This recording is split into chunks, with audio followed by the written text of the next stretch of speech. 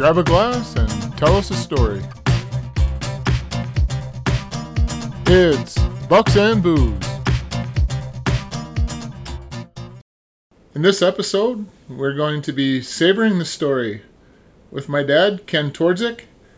I'm your host, George Twardzik. And for today's Bucks and Booze, on the booze side of things, I'm going to be enjoying a beautiful glass of Dr. McGillicuddy's peppermint schnapps. I'm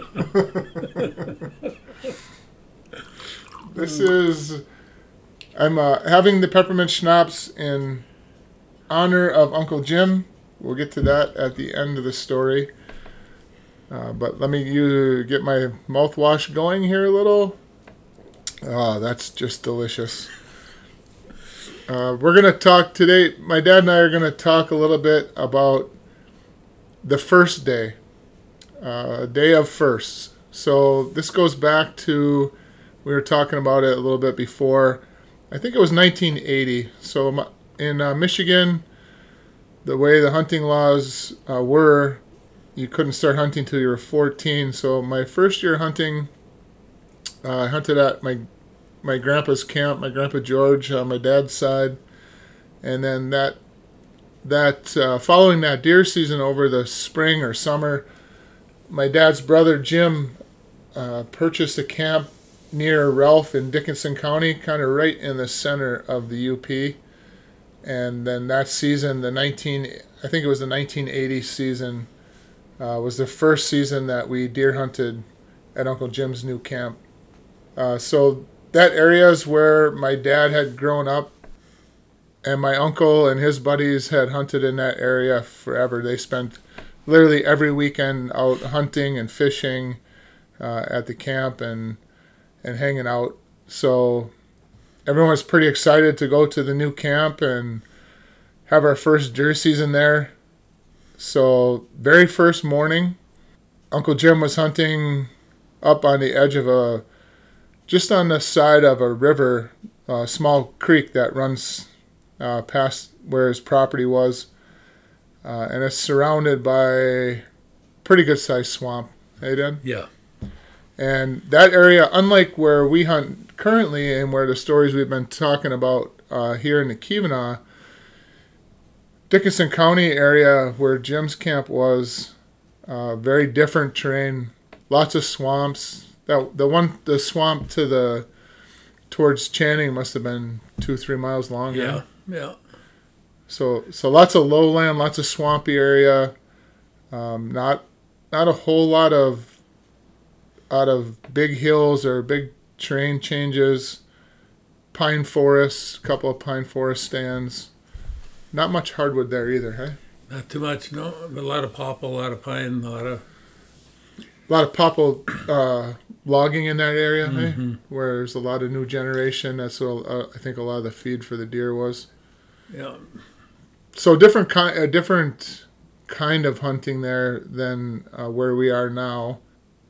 So in any case, that first morning, Jim was hunting just on a river's edge, and right out of the gate, had a nice 8-pointer that came in and shot the deer. And Jim was, as growing up as kids, our nickname for Uncle Jim was the Great White Hunter, because he was incredible at hunting. Tremendous hunting grouse. That was one of his fortes, and great deer hunter. And like I said, him and his buddies were in the woods every weekend, eh? Yeah. And so he came back, and my dad and I both got back to the camp, and he was all excited. Had shot a good 8-pointer. For many seasons prior to that, at my grandpa's old camp, not that successful. There weren't a lot of bucks left. Tremendous amount of hunting pressure. And so I don't think Jim and those guys had shot a decent buck in a long time. Yeah. And so he was all fired up about shooting the first camp buck, and so my dad and I said we go help him find it, because after he shot it, he said he hit it right in the boiler room, and the deer ran across that little creek, which there was no good place from where Jim was to get across the river.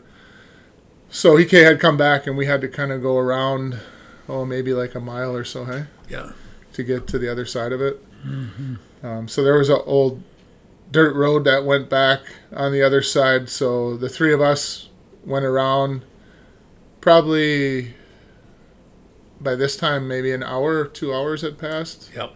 Something like that, yeah. Between him shooting the deer and us going over.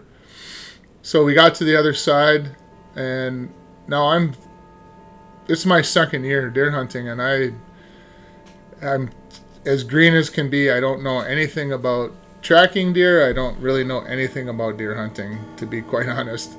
At this point, I hadn't had any opportunities at shooting at a deer or anything, so learning on the fly.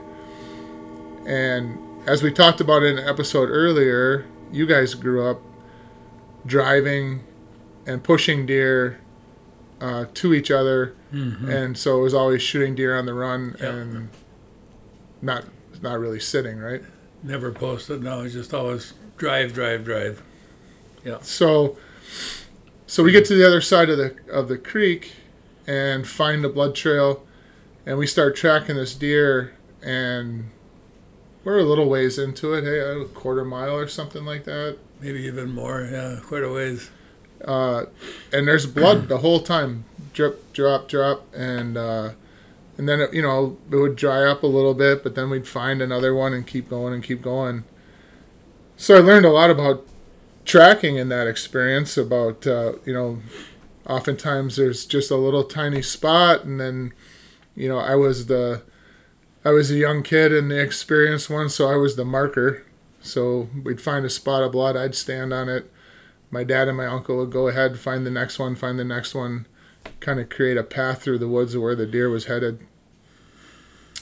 So we're into this tracking for a while, and all of a sudden I'm walking right next to my dad, and he says, "Buck, buck," and up comes his gun, and I'm looking around, and at this point I don't see anything. I have no idea what's going on, and I hear bang, bang, bang 3 times. He shoots.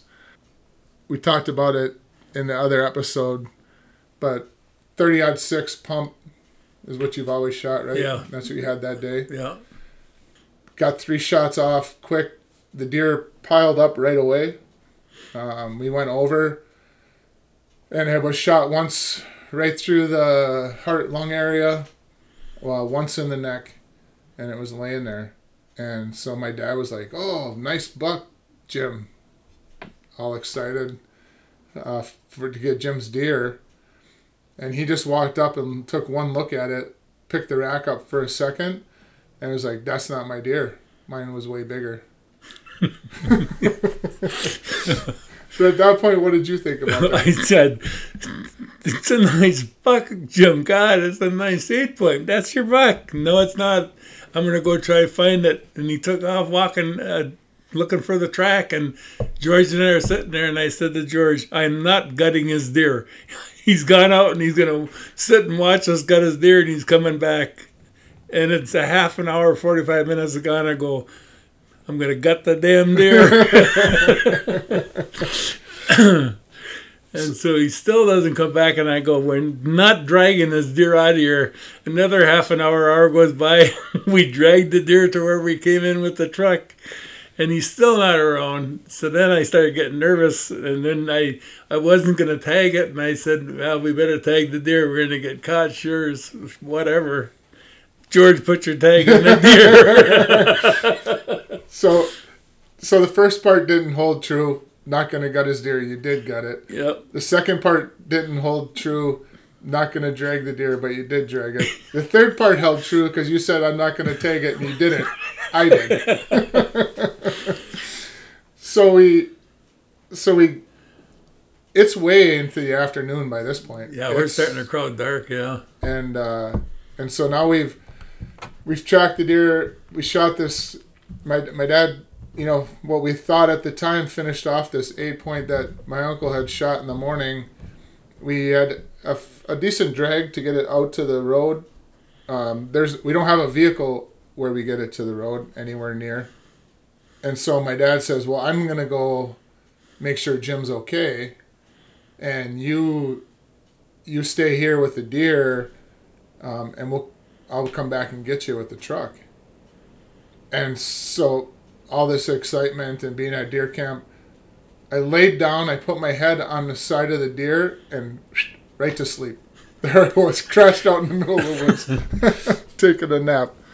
And in the meantime, where did you end up? Well, I tracking Uncle Jim, and I got to the road and to the main Turner Road, and that's where Jim met up with the other guy, Mike, and Mike had saw the deer that Jim was tracking. Jim was almost up to the deer, and the deer ran across the road in front of Mike, and Mike jumped out of his truck and finished the deer off, and Jim came up on Mike and said, "That's my deer. I shot him 4 hours ago." And so it was his deer, I guess. And Mike said, "Oh, it's your deer, it's your deer." So then I came up on those two guys, and they got the deer, and it was bigger. So Jim was right all along. It was a different deer. And not only did he end up with his deer, but my dad ended up with another 8-point buck, and we ended up meeting Mike, a guy who had a place just down the road from us. So it turns out that this whole story not only produced these 2 deer, but it also produced a really good friendship with Mike, and he was always around the camp when we would go down for deer season, and there's several stories with Mike that we'll get into in another time. Hopefully when we get Johnny Kilps on here. Yeah. Talking about his tire. But that deer had gone probably at minimum 2 miles. Oh, yeah. Probably more, 3 or 4. Yeah. Yeah, it was just crazy how far it went. From 9-10 in the morning until right before dark, this all happened. And Mike had to finish it off on the other side of another river that it had crossed. It crossed the Ford River, yeah. Yeah. So then Jim, subsequently, going into next year, when we got back to deer camp the next year, Jim had taken both of the racks and had them mounted and had plaques made for him. So on my dad's plaque, it read "First Camp Kill," and on Jim's it read "First Camp Buck."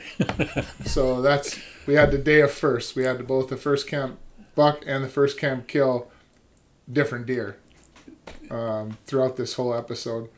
But it was a lot of fun, and as a kid, I learned a lot about tracking deer because we did it all day long, and about following blood trails and being aware of what's around you, and ended up with these 2 great deer. Mm-hmm. And a great story to go with it. So the peppermint schnapps is in honor of Uncle Jim, because at his camp there was always a bottle of peppermint schnapps on the table. And when you got to camp, you had a shot of peppermint schnapps. When you got a deer, you had a shot of peppermint schnapps. When you got home after hunting, you had a shot of if somebody had a good joke, you had a shot of peppermint. It was the thing that all those guys did down there, right? Peppermint schnapps and paps. That was it. Yep. Yep, peppermint schnapps and PBR. So we had lots of great times at Jim's camp, and a couple years later, my dad actually bought the 40 kitty corner to it, and so we had 2 camps there. So somewhere in the future, we'll get together with a bunch of the guys that we spent time with, just to talk about those camps and the experiences that we had down in Dickinson County. So once again, today's lovely beverage was Dr. McGillicuddy's peppermint schnapps. I wouldn't say that it's the top of the line favorite of all time for me, but it's always good for a little mouthwash. And it was, of course, just a remembrance of the guys in Dickinson and Jim's old camp. So cheers to you guys. Cheers to Jim. And we'll see you soon with another episode of Bucks and Booze.